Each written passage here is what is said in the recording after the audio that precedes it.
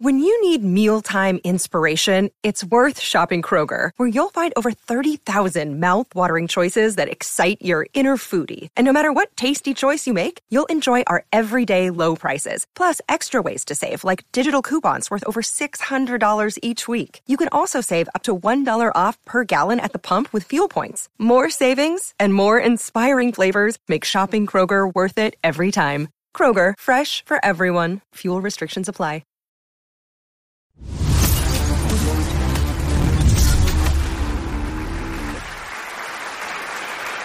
Welcome to GDX.me. So all those graphics, any type of cool art that you guys seen have been coming from this man right here.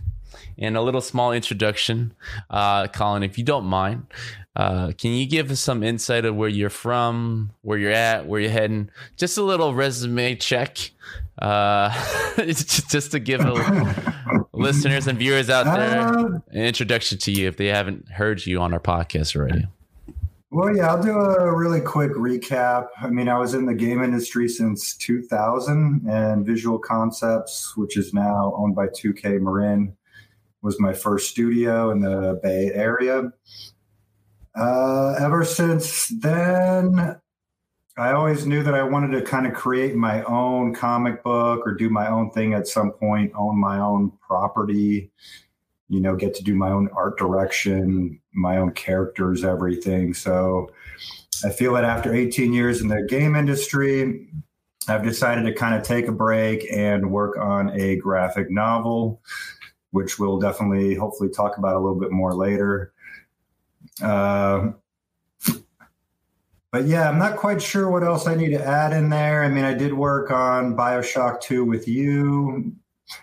And after that, I then worked on the Skylanders franchise for like 5 years. So that was kind of a big thing. And that was sort of where I ended it. And I decided to take a break and move up to Bend, Oregon.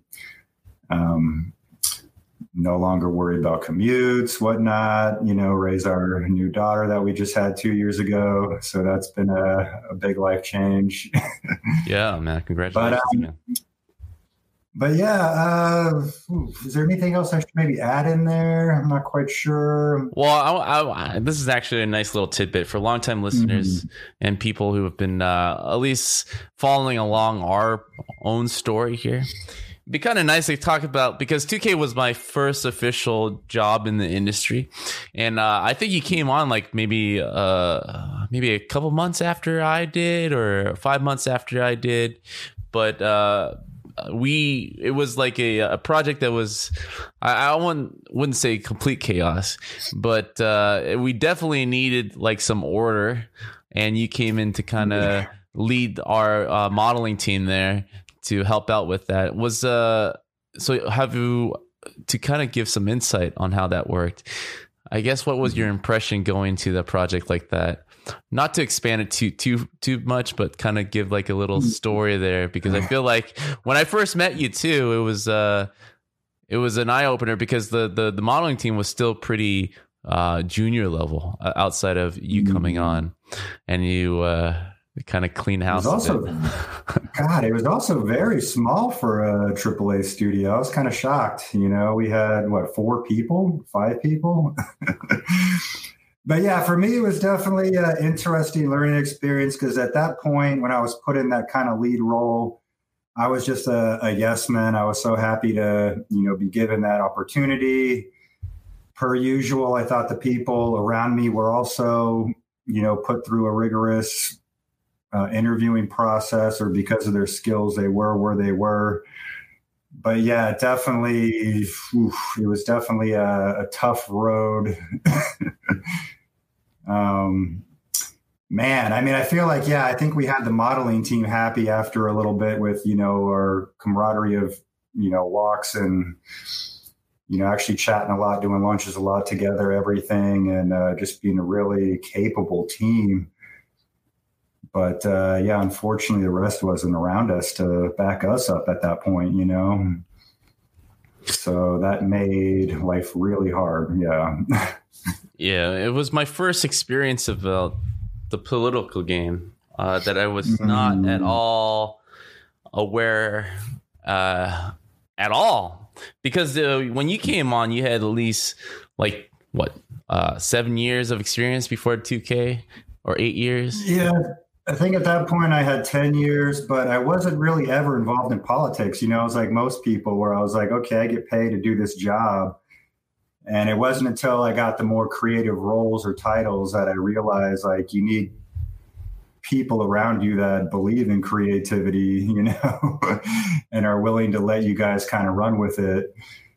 But I don't want to get too much into that, because I think it'll turn into a big trash talking session. But I feel like at that point, I was just too young and I didn't know to push back. I mean, that was my one thing, is when we were being given insane deadlines and constantly being retold or told to redo entire levels that took months to make, just because of someone's one random opinion in a meeting. It's like you learn as a leader manager that you need to push back. And if nothing happens from that, then you're pretty much screwed.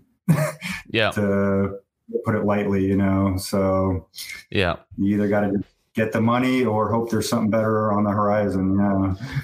And I don't want to go too deep into it, because it's a deep hole. I just want to paint a picture of where we were, at least the last time I worked with you at a physical location, and kind of like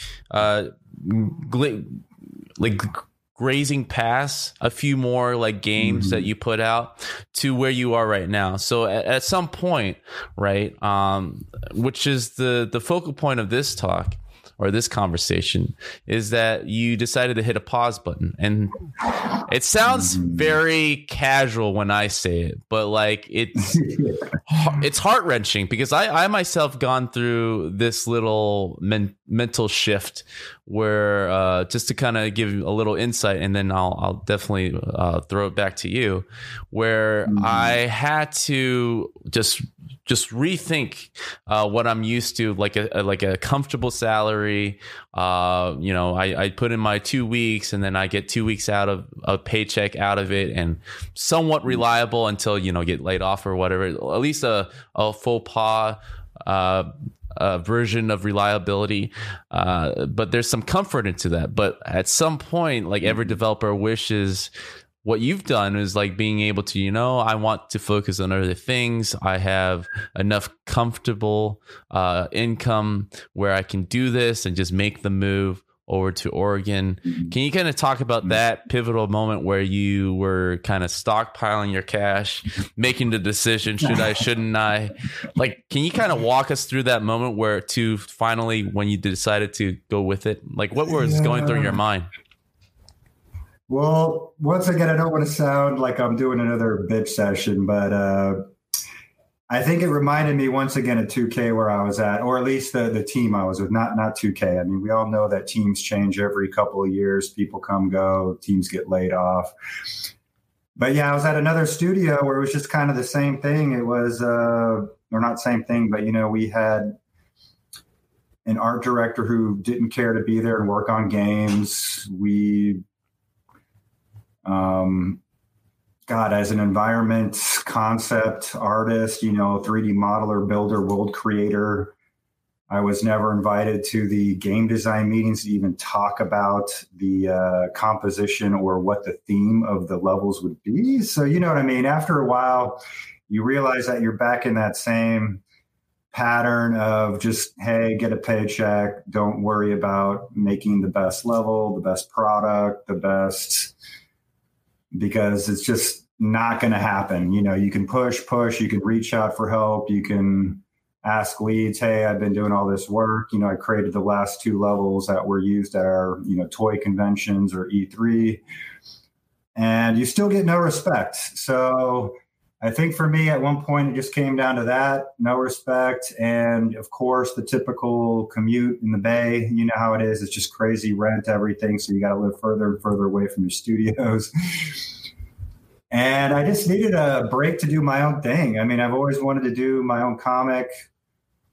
And if that means I can also own my own property and characters and just something that I can put on my portfolio that shows, hey, I'm capable of creating, art directing, concepting. I mean, I have my color palettes. I mean, I'll probably show some pages later, but, I got a very interesting color palette going with some of my stuff. So, but yeah, that was kind of my final move right there. Was I just knew the next couple of years were going to be hell, and our studio was either going to go down or we were going to get nothing but, typical trademark work again instead of fun, creative work. And sure enough, that has happened. So I'm kind of glad I left, made the move. It's given me a lot of time to also hang with my kid. But yeah, we'll talk about that also later, because when we talk about my daily schedule, it's definitely not a 9 to 5, 5 days a week. It's all over the place right now. So, I mean, aside from location, because ever since I known you, you've been in the Bay Area for a long time. You're not originally from there, but you spent a good amount of your career in the Bay Area, all the way since Sega, right? All the way to the point where you left to Oregon. So how was that? What was the attraction there? Like, why Oregon of all places? Well, that's not really a game related incident or anything. That was just my wife and I were just trying to figure out where we wanted to move. And I didn't really like any area around the Bay. Didn't want to move to Tahoe because that's not really a city, a town, anything. And Northern California is a little too many small towns, nothing really there. So we found Bend, Oregon, and gosh, it's this beautiful, mountain ski town with a river that runs through it. We have lots of beer, fests that go on and breweries in town. And I mean, it just seems like a nice, more smaller town that I kind of need right now. I was definitely sick of the traffic, the commute in the Bay Area. And it's just, I wish I had a better answer to why we picked this town, but, Yeah. So I'm going to run through a lot of your artwork while we do this interview. But so last time we talked, you were going into your hobby, your profession.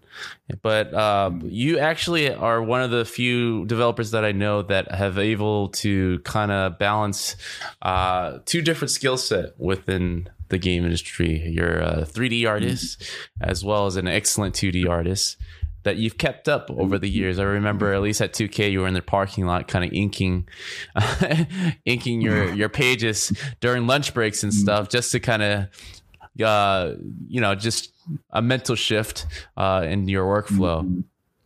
Now, how did you get into this business? Because that other side of enjoying how to do things, kind of restarting that network too, is a whole different skill to kind of keep up to make sure that is something viable for yourself. Yeah. I mean, keep in mind, when I got into the game industry, I was a little shocked because I figured most artists knew how to draw a little bit because, growing up, I didn't have a computer, Photoshop, anything. It was all comic books. I love certain cartoons. So you want to draw, get creative. And it was definitely, I think, when I finally got into the game industry, after all the interviewing and, we got to look at your portfolio, this and that, I was kind of shocked. I was like, wow, it seems like only 10, 20% of artists actually know how to draw.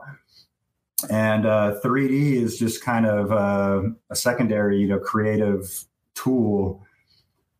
But I've always preferred drawing because it keeps me, I think, creative. It's anytime I do a level or have to come up with something new, especially at Skylanders, which I loved, I could really draw upon my color palettes and my just fun saturated colors, my creativity of all my days back in the day with playing with Legos and, rebuilding constantly new stuff. But so, yeah, to me, though, also drawing comic books is a little more or less stressful. I mean, we all know in the 3D world, it just changes so much. Technology is so crazy at times. People just assume, give the art team a month and they'll be up and rolling from, this new interior software to, another software we just bought, like Unreal or something, which is, great programs, but it always takes time to learn to be efficient. And with my art, I feel like I can definitely just sit back, and I don't want to say basic skills, because it does take a lot of, compositing and all sorts of, random skills. Yeah, we'll say, but it's a lot less tech intensive than the game industry. So right now it's nice taking a little break from the tech part. I'm sure anytime I have to go back, we all know it just takes a few months or a little bit of time to just pick up what that team is actually using. And then luckily I have my well of creativity to draw from, thanks to my drawing and everything and my constant coloring. And whereas I feel other artists, they might just, know how to use a 3D program and look at an image and copy it. But I do also love the fact that I will have more on my resume. Like I said, I have video games now. I have, thanks to you and a few other people, I have some, apparel like shirts and stuff I've done logos for. I got to do a beer logo for Bear Roots Brewing Company down there in, what is it? Irvine? No. La Vista, California. I think it's down near San Diego. Mm-hmm. And I got to do Feast of Flesh. What is it? Feast of Flesh, the new Wendy's D&D game. I got to do some top-down maps, thanks to my buddy Alex Lopez, who I also worked with at 2K Visual Concepts in the early 2000s. And now I'm going to have, 8 issues with another comic printed by Antarctic Press. So it's kind of a nice repertoire, my portfolio, resume, whatever. And it feels good. So I'm hoping that in the future, this will, allow me to one day, if I ever go back to maybe a big city or a job or something, and I look better as a potential for an art director, creative director, something, rather than just in the seat artist. So yeah. I don't think enough. I don't think enough credit is due right there. We can always tell a great 2D artist through 3D, at least I've noticed, right? How you can kind of bring over all those lessons in composition and color theory back into the 3D art, and it just elevates the art form itself within a game environment. You're talking about taking that step away, man, from the industry to kind of better your skill, because I think me and you can both relate being in a game development cycle where it's 3 to 5 years or something. We're kind of stuck. Yes, there are some creative flexibility there, but you're still working within a box. Most likely you're repeating the same techniques over and over to kind of get the asset out or level out or whatever. There's very little time to really explore and experiment. Most of that is done, I think you can agree, at the beginning of a game cycle, but during it, which is the big chunk of it, 75 to 80% of the game is more about just repeating, rinse, and just putting it out there just to get things going. So I would say most developers don't have that fast growth that we all would like to dedicate time to. And I think you and I, just being in those circles now in a smaller development team, that independent developers or smaller developers, or at least shorter dev cycles, have tremendous growth and versatility and is able to just do pretty much a little bit of everything.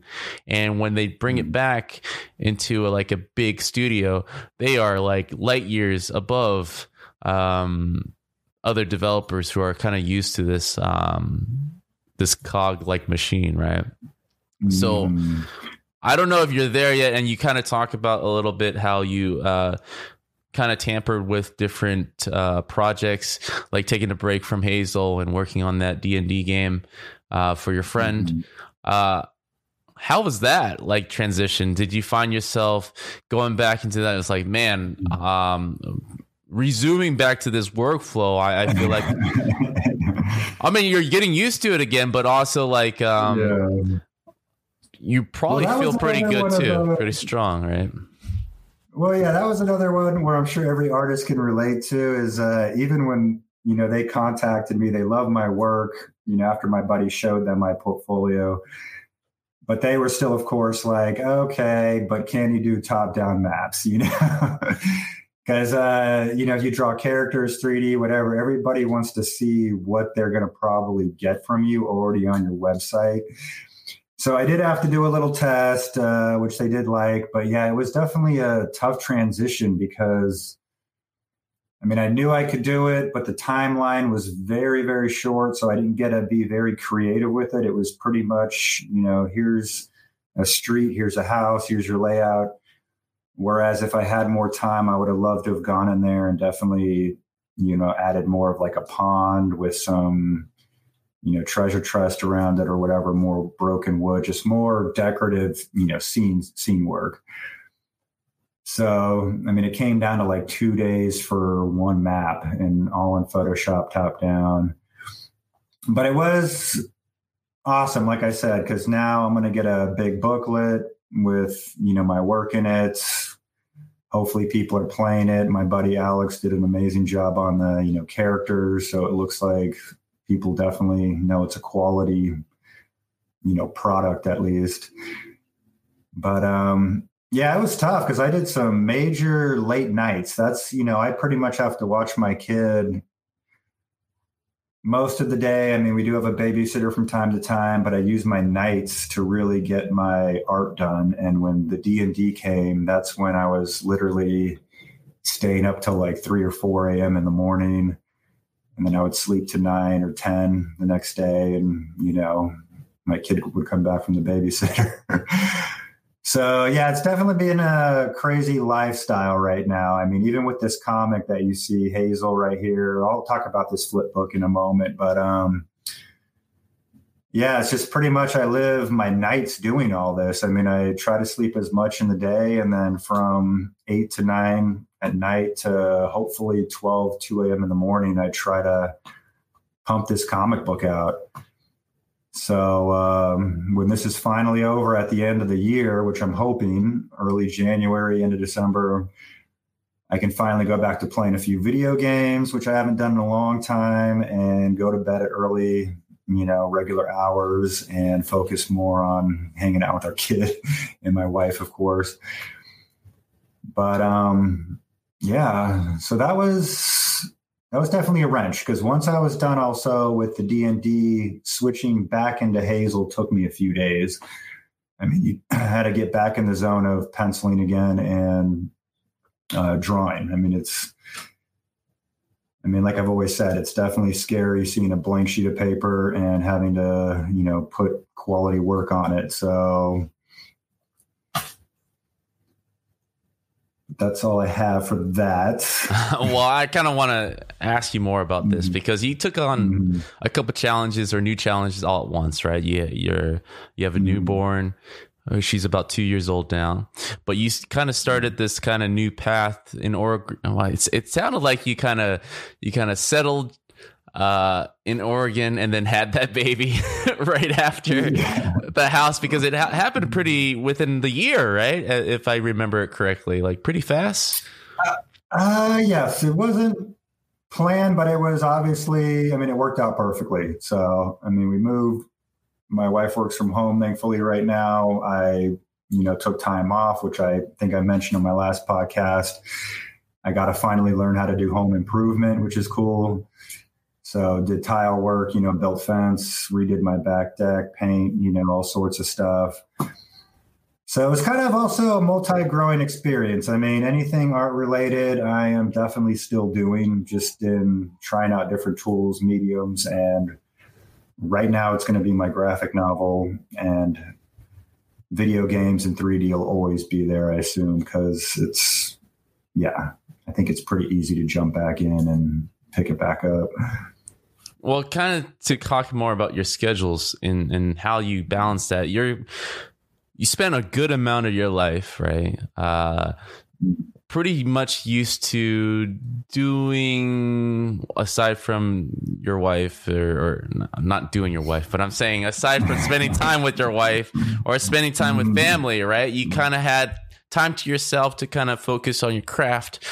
So how was that, man, when now you have a newborn and other responsibilities that take a lot of your time, and you're kind of talking about now you're kind of like a night owl to make sure that you put in the amount of dedication? Do you feel like, although, yes, you have a lot more responsibilities, how do you keep yourself competitive, let's say, to a Colin Fogel that isn't married or has a kid? Like, how do you still build up your skills and do everything that you want to do, but without the time that you used to have? And I think this is a problem that most artists, as they age, encounter a lot. And I kind of want to hear your thoughts about that, man.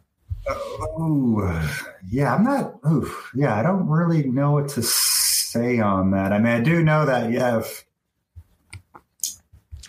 because I don't know. I mean, maybe if you're single and you don't have what I have, you might procrastinate a little more, or maybe you won't. Right. It comes down to the drive, I guess. So, I mean, I still definitely need to procrastinate, take a little time to myself. But yeah, it feels like definitely certain times, especially when the kid's not here, it's like, okay, I have to make do with my limited time and just push forward. But originally it was a lot easier. And now that I'm, at the point of no return, where I do have a publisher, they do have set dates for me, it does feel real. I am now having to, just step up and use a lot of my nighttime, every free time, and just hope for the finish. I mean, it would be nice if I could work on a project that doesn't take over a year. Video games takes a few years. This comic has taken me a year and a half.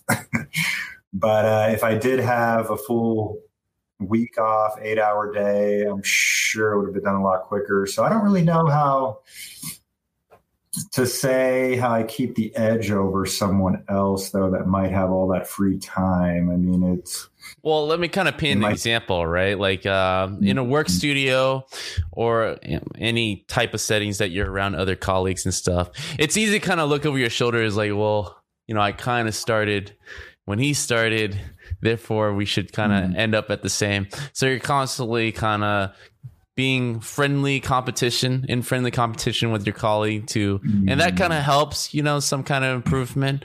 But like now that we're discovering, and you've been doing this longer than I have, just working in your office alone, aside from maybe like browsing ArtStation or something like that, there is that lack of, it's not motivation, but there is that freedom and comfort where it's like, hey, it's up to me if I want to finish this or not. But you don't have that nagging feeling that your buddy is like kind of one-upping you every time or every deadline or every stand-up. You know what I mean? I don't know if you ever thought about that or it affects you in any way. It never has. I've never been one of those people. I think it's always just been do the best that I can, and I feel like that's always worked out. But I wonder if it's just because my style from my comic book background has allowed me to kind of feel like any game I work on or anything I work on, I can kind of adjust my style to fit that, I guess. But I don't know. I think to me, it's just, it comes down to drive and passion. I mean, it's like I'm sure you've talked about this many times. Like you can have a studio full of 100 people and you find out later on that maybe 4 of those people are attempting to work on their own video games outside of work. Everybody else just goes home, plays video games or does whatever. So it definitely does come down to the individual with that drive and passion. And like I said, I right now have a drive and passion to hopefully own something that can, a product that can make me money, or someone want to make a toy off of, or a video game or a movie or something. So if the paycheck, though, it keeps you happy and you're okay with, your apartment and your crazy commute, even though you've been in the industry for 10, 15 years, that's great. But I feel like this is maybe another option to get me what I want or where I need to go. So, well, that's the big question. Do you have at least a set idea of what you want to do in 5-10 years? I mean, you're discovering like this new industry, which is the comic industry, which I want to talk a bit about your first major deal that you're working on right now, but also that's like a different trajectory, right? Within games, we kind of like, you made it through lead, you made it as senior lead, you know, maybe come back as creative director, sure, but that's a different path from where you are right now in a different industry. Like what is you want to like a Marvel movie, mate? Or what? Well, actually, yeah, let me go back really quick too. You know, I feel like some people, you know, they get things handed to them, like not everybody. So I don't want to make this a blanket statement. Please forgive me. But, you know, I have kind of worked with, you know, an art director that can't draw, we'll say. And so you and I both know no matter how hard we work, we'll probably never get that because we need connections or need to know the, you know, executive producer or whatever.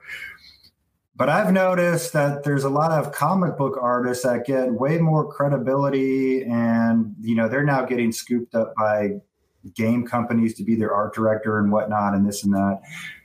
So I'm also hoping that aside from creating my own product, you know, comic book, everything, it also just gets me exposure to people like that who might be like, oh man, we love this guy's style. He's obviously creative. He can probably do medieval, futuristic, whatever. He has his own book published. He's got a name out there. Let's bring him on as our creative director, you know, or something. So I'm hoping kind of this opens avenues in all fields, but I do hope obviously that I get more of an opening in the comic book industry, because I would love to do a lot more conventions, meet a lot more pros. You know, I've just always had a lot of idols that I've never been able to meet. I mean, good luck going to a Comic-Con and actually talking to any of these people and seeing how they do it, you know, what they do on their, you know, what their daily schedule's like, just watching them sketch or how they actually draw, you know, certain things, compose. So, yeah. And then from there, of course, yeah, just hoping it snowballs. I mean, I think like everybody, I hope to God one day at E3 or something, or even at a Comic-Con, I mean, I see someone dressed as Hazel walking around. You know, I'd love to see a cosplayer, or if I ever get money, I might try to commission that if this comic book actually picks up. But yeah, so it's all about drive, passion. Yeah.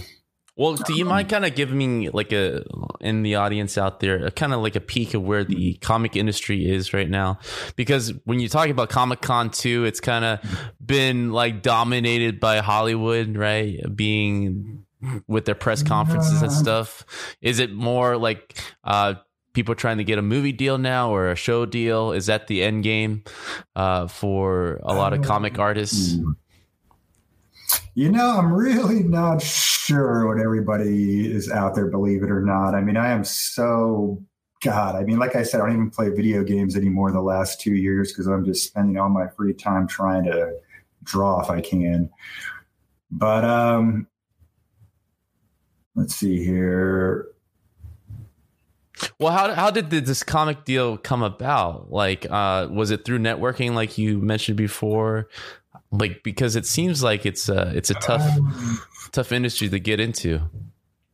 Yeah, it's definitely really tough. I mean, I think what gave me my biggest boost was when I first sent out my first pitch like a year ago, and I heard back from Dark Horse within a week.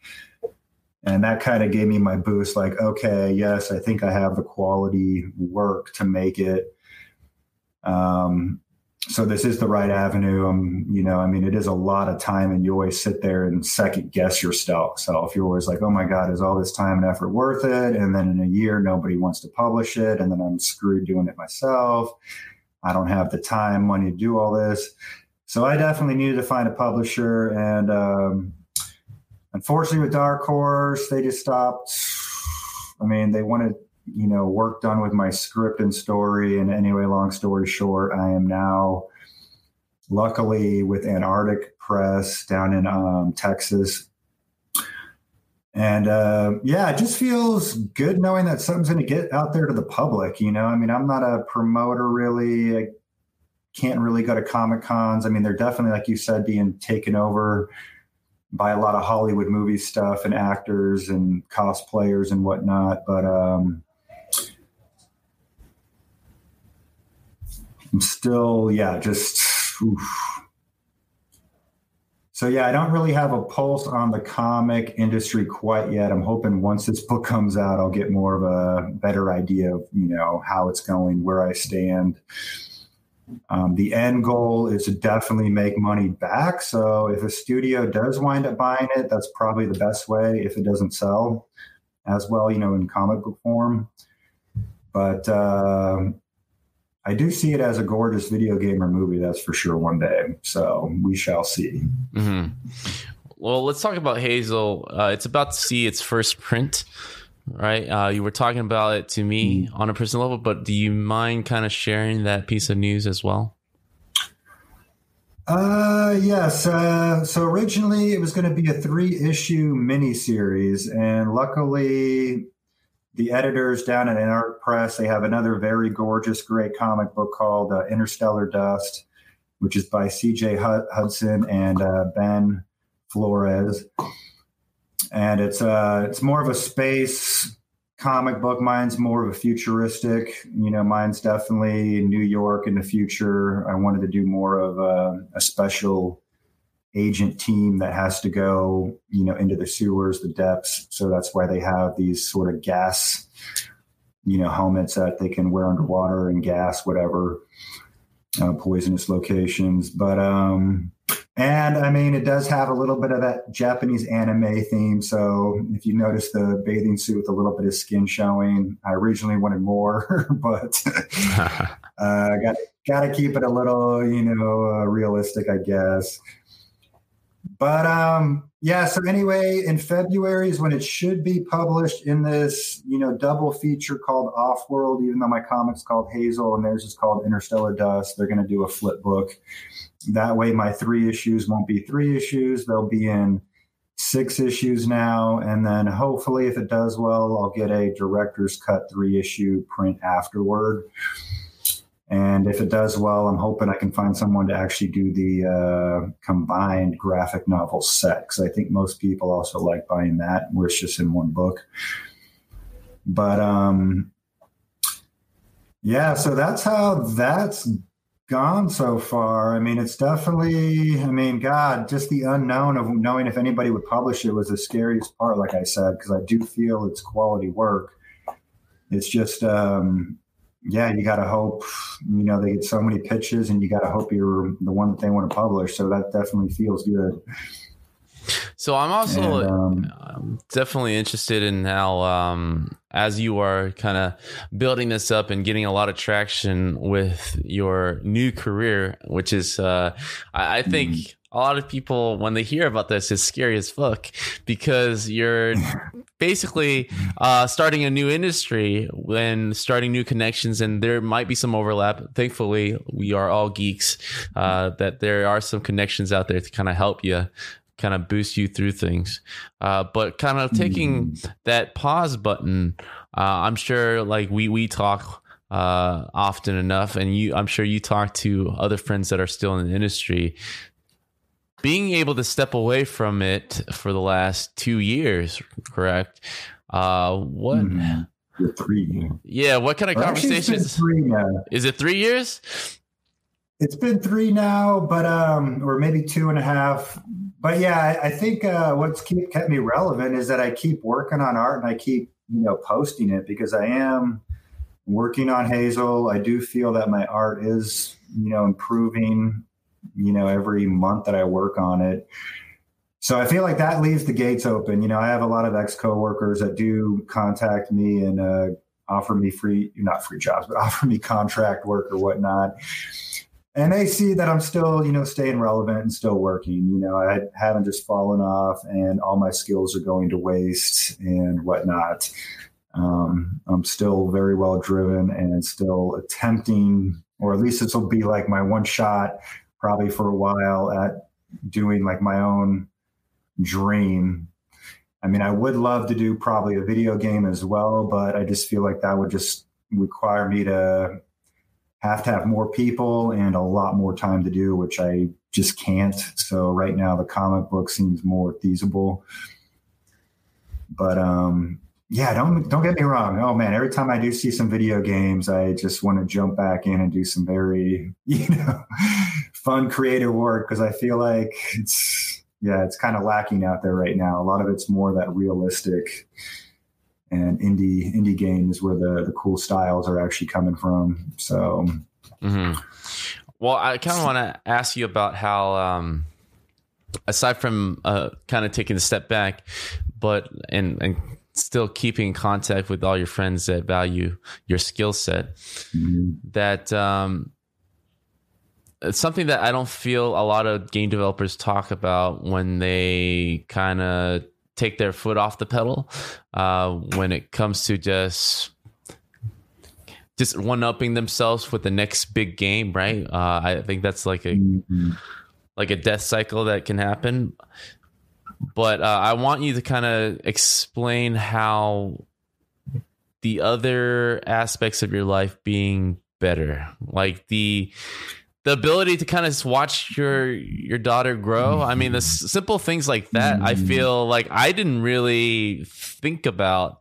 I mean, I've been only at this for like 5-6 months, way shorter than you have, but it was something that I dreamt about, but not really fully appreciated as soon as I started to work from home and focus on my own thing, where I was like, holy crap, like all this stuff I was missing out and would have kept on missing out. And just appreciating life itself, where game dev is very demanding of your time in the office, as we all know. Yeah, I mean, I feel like maybe I've been a little spoiled, so I haven't really thought about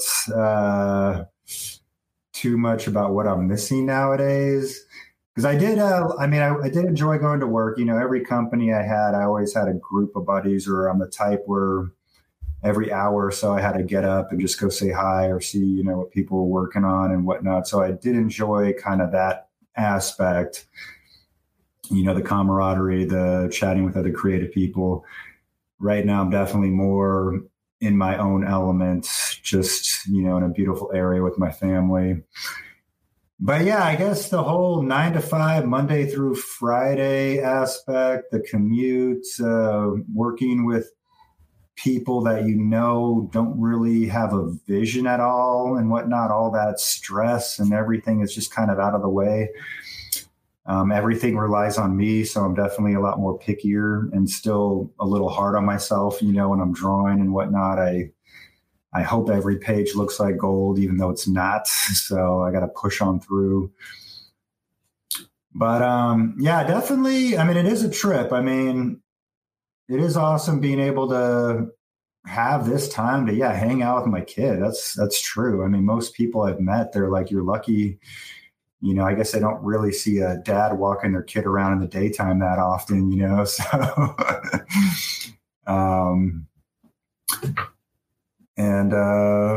But yeah, I mean, life is still limited. I mean, it's still like work, I guess, because I do have my comic, but maybe when this is over, it'll definitely feel like I've escaped again for a little bit. It is something that I picked up on, where the day kind of just slips past much faster than I realized, because I think with the 9 to 5 job, I was kind of counting the seconds where it felt a little longer.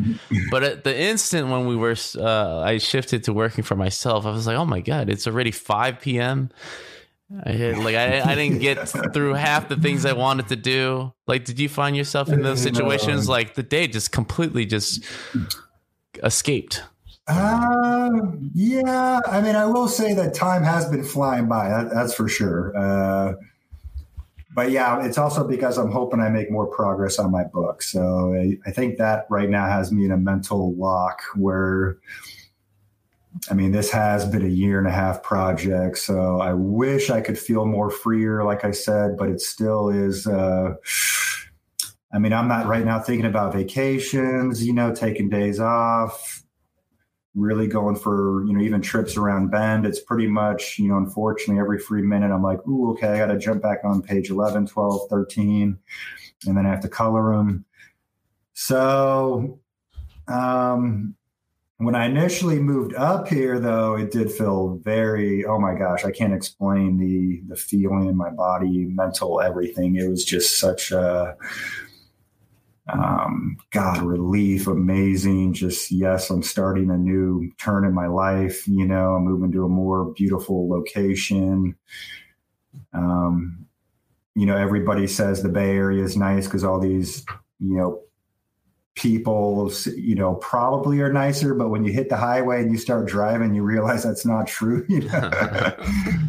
So, everybody's out for themselves. So, but yeah, it's been a nice slowdown, very relaxing. I mean, I enjoy still doing a lot of fun yard work too and whatnot to break up my time when I hang with my kids. So that's, getting more fresh air and whatnot.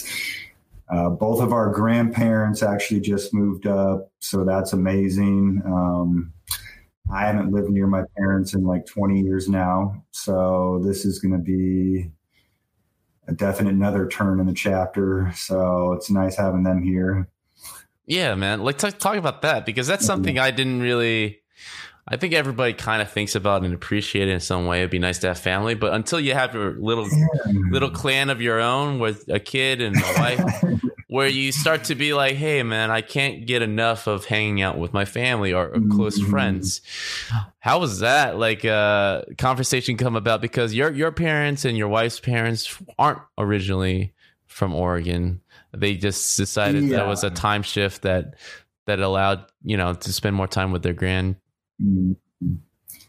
Well, yeah, my parents are from, Tucson. That's where I lived for, 6-7 years before I went to, Phoenix for college and then to the Bay Area. But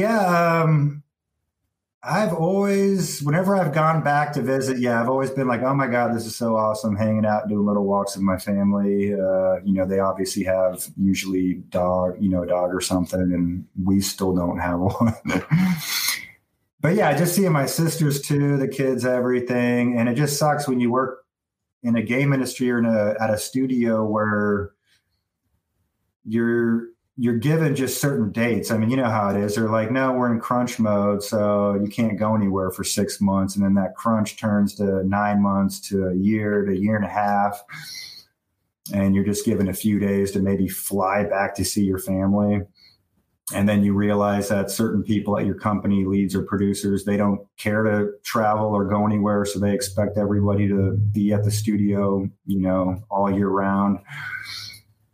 So I guess, also leaving gave me time to just think about that and spend some time more with family. And now that they're coming up here, that's going to be even better. I'm hoping my sisters and whatnot maybe follow suit in time, but I'd imagine it's better than living in Phoenix. No. It probably helps that you're really selling them on it. I'm sure because of all the visits, it was they've been up very here, convincing. I think like most people, when they come up here, they're like, oh my gosh, what a cute town. It's almost, I don't know whether to call it a city or town, but it does have that nice small city or town vibe.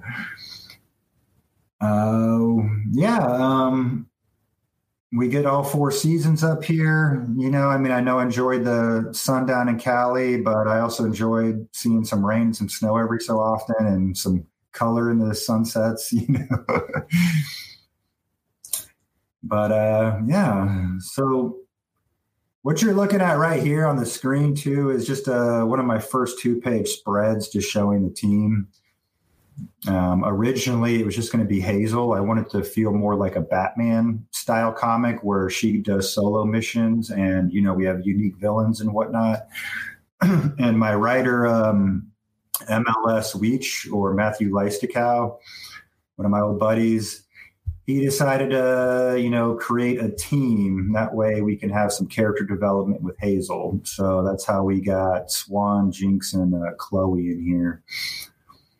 And I mean, there's another growing lesson for me is I used to just draw like one character. Now I have to draw multiple characters in panels and everything. And that just, another learning experience, another skill I had to develop, get that composition, everything. So as a creative person that is especially starting, because I relate comic artists as a lot like a writer, right? You're sitting there at your desk, you're kind of creating this whole world in your own head and putting down on paper, which requires a lot of inspiration, a lot of experiences to be able to tell a good story. Hazel is something that you've had in your mind for a long time. What has been the main inspiration from this? You were talking about a little bit influence from Batman and other comics that you love, but this is a story that I for as long as I've known you, have been trying to tell and kind of put on paper. Where did it come from? Well, originally I did more of a kid fantasy, or what is it, a medieval children's style book. It was called Dark Holidays. And that was, I did get an offer from Ape Entertainment back in the day. I don't know if they're still around. I mean, now I'm wishing I had them publish it, but back in the day, I was like, no, this is, too little of money for all my time I've been spending on it. But after pitching that around, it just seemed like nobody was into, medieval fantasy, even though I know people love that. So I'm just assuming the editors at, these comic companies were like, no. So I switched to a more futuristic, I don't want to say typical comic, but I was like, all right, I'll do, modern or futuristic version of a comic story. And God, it definitely took a while to evolve, because originally Hazel was a guy. I felt way more comfortable drawing, men's proportions out of whack. And I feel like with women, I still don't have it nailed down. I mean, every body type is different, every thigh, hip, stomach area, just God, the shortness and length of a body is just also different. And for women, it's a lot harder to make it look nicer. You know what I mean? I don't know if I want to say sexier or just, aesthetically pleasing, but with men, you can exaggerate. So anyway, that was a big transition. I did have one of my original writers that contracted me back in the day, James Naness, that just suggested like, oh, maybe you should try a female. So I wound up changing her to a female, and the costume obviously looked god awful for a while. I mean, I went through so many changes. I initially tried inking it, and in the end, I realized just penciling and then coloring was going to be the best, quickest way to go. But one thing I do want to show at one point is just kind of my roughs, just to show people like how crappy, I don't know if you can see, like my roughs are for my pages. And then once it goes from like that, that's when I eventually turn it, to an actual comic page where looks very well done and colored, but, just so everybody knows, the initial state is usually just really, really rough and loose, just to give me an idea. This usually works good, but sometimes I do have to spend more time going back to these because, as we all know, pre-production is key. Which drove me wild about the game industry, is pre-production in the game industry seems to be the, hey, let's, goof off and do whatever the hell we want, and we'll figure it out during the actual, process. But it's great to figure it out all before you actually begin that journey and try to concept out as much as you can, because it makes you want to redo less work later. And I think that's something that a concept artist understands a lot better than other discipline, because a writer or a concept artist, I keep always relating these two disciplines as being very similar, because you kind of have to think of a world way before anybody else does, that has the full details and explanation and branches all explained before anybody comes on board.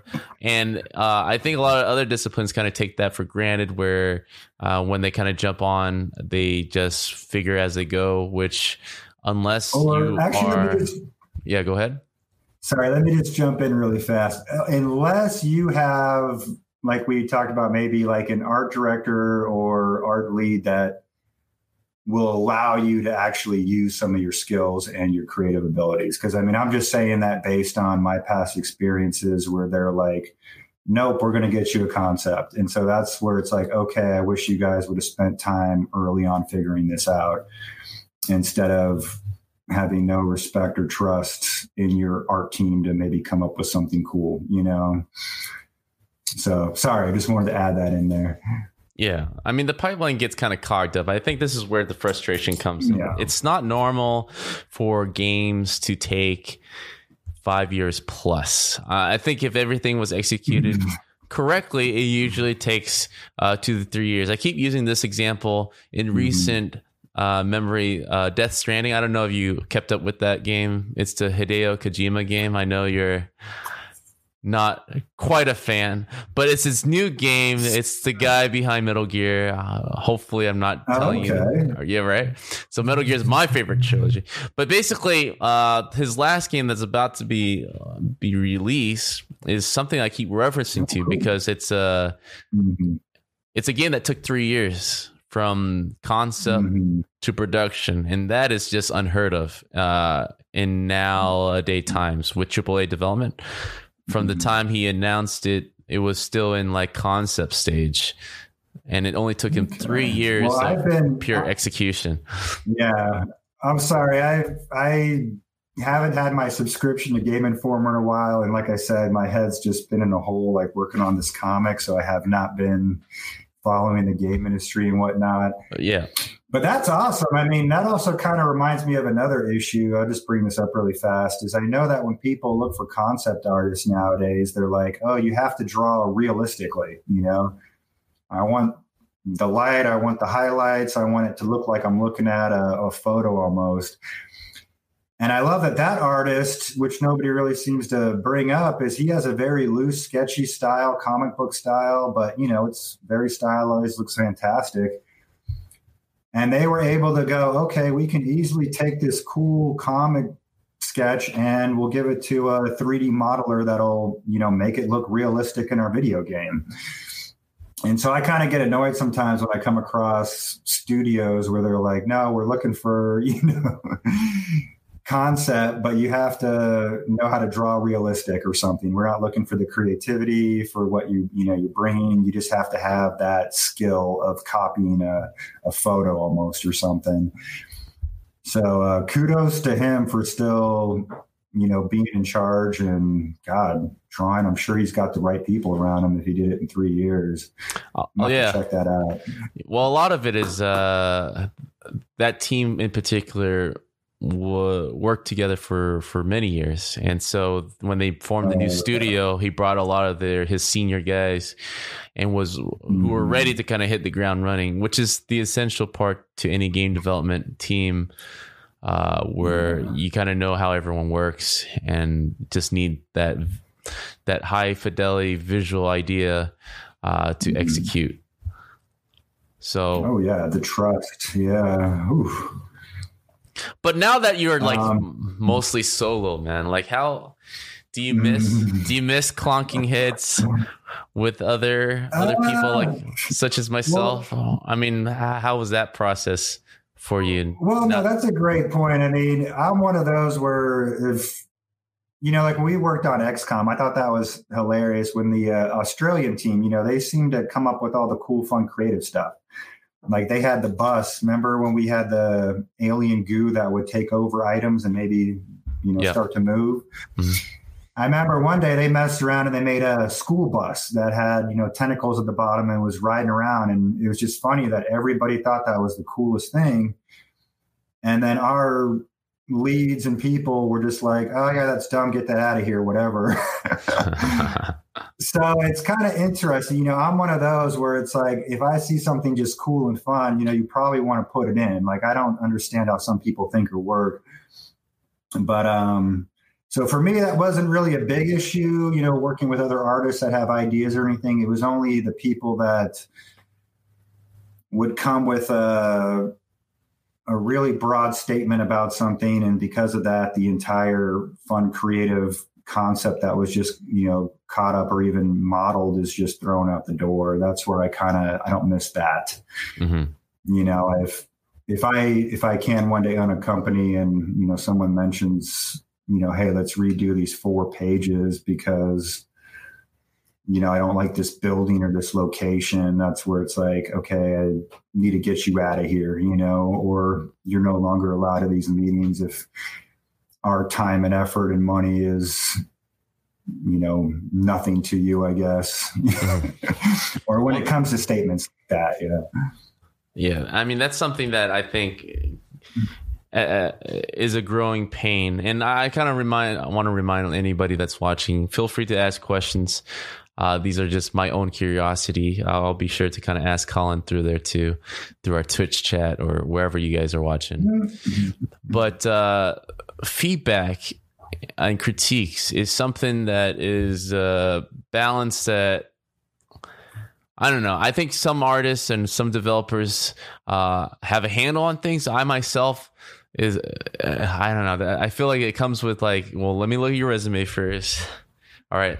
Proceed with the feedback, which is tough because it doesn't always work like that. I mean, you kind of come into an environment with established leads or whatever, and so you kind of have to please and pick your battles a bit. Well, I guess that's why I hate making these blanketed statements, because I know there's got to be studios out there that do it right. You know, they do have the right people, but God, you know, the ones that I worked at, or, you know, even with you, it never felt that way. It definitely, you know, felt like anybody, including, like I always joke, the janitor could walk in and say, oh, you know, this level looks a little weird. And they'd be like, you know, the producer would look at you and be like, all right, let's get that on the schedule, redo this level, you know, and it's like, man, can we talk about this? Yeah.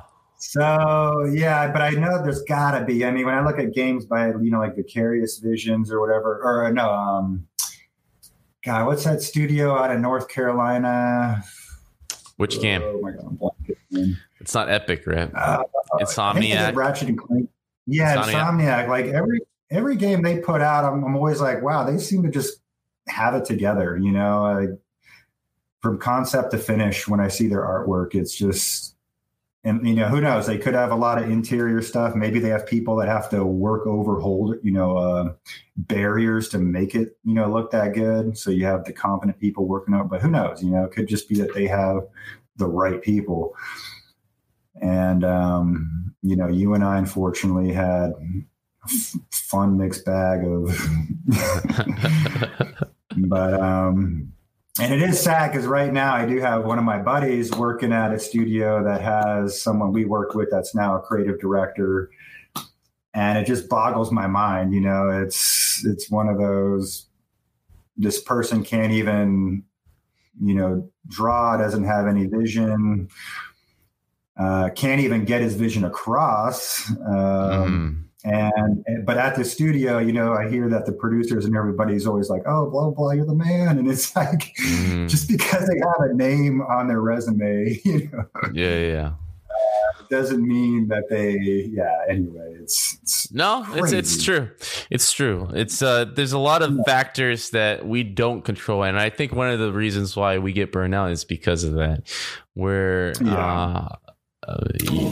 you and myself included, many developers out there that are listening, I think at the base level are pretty straight shooters. It's like either it's good, it's good, or either it's bad, it's bad. Let's work together. But when it gets kind of messy is when you're climbing up the ladder. And this is something that, you know, I've stressed many times throughout the years that I've been podcasting and just sharing stories, where there's so many different factors that you're going to have to. Making the game is one aspect, but playing the game to make the game is a different layer that most people, I don't have any interest in. And at some point in my career, that was probably, I learned really quickly when we were working together. That was like a crash course about welcome to game development. But years after, it was like probably my 7-year mark. And I don't know if it was similar to you, where my 7-year mark, where I was like, there's a certain level of distance that I got to keep away to not affect my life, because, I was bringing home the problems, with my family and stuff. And it was really affecting my whole day. Oh, yeah. I mean, yeah, that's a good point. Because like now that I've left, it's allowed me to kind of calm down and mentally, separate myself from that. Because I feel like, I was getting, no joke, a little bit of PTSD, whatever you want to call from it, where it's just like every day you're like, oh my God, I can't believe, I know that in a month this person's going to have us redo this, and the next month because that person just doesn't know what they're doing. And it eats away at you, because you have to spend time, your family is like, why aren't you coming home? And you're like, oh my, well, anyway. So I feel like now taking this break, it's given me time to realize like, hey, when I do go back to the game industry, if I do, and I'm a modeler or whatever, I'm not going to get so emotionally involved or try to worry about making, you know what I mean? Like the passion. It's like, unfortunately now the passion's going to be cut in half. I'm going to become more of a worker. If I am with a team that I can tell is willing to use my extra, passion and skills, and I will use it, but otherwise I am not going to worry about, like you said, playing the game and just get my paycheck, work, do my job. And because I mean, when we worked at studios, there were people like that must have gone through what we went through, because they literally put their foot down and they were like, nope, even though we're in crunch, I am one of the 6 people out of 100 that's going home at 5 o'clock today, because I have a kid. Mm-hmm. And everybody else that doesn't have a kid, hey, you're screwed. Or even if you do, but you're, not going to push back with, the higher ups, and hey, you're pretty much screwed just working. But, yeah. So I feel like when I go back, I will be, like I said, a lot more at peace with just the situation and where I'm at. And hopefully, you will too, if that ever happens.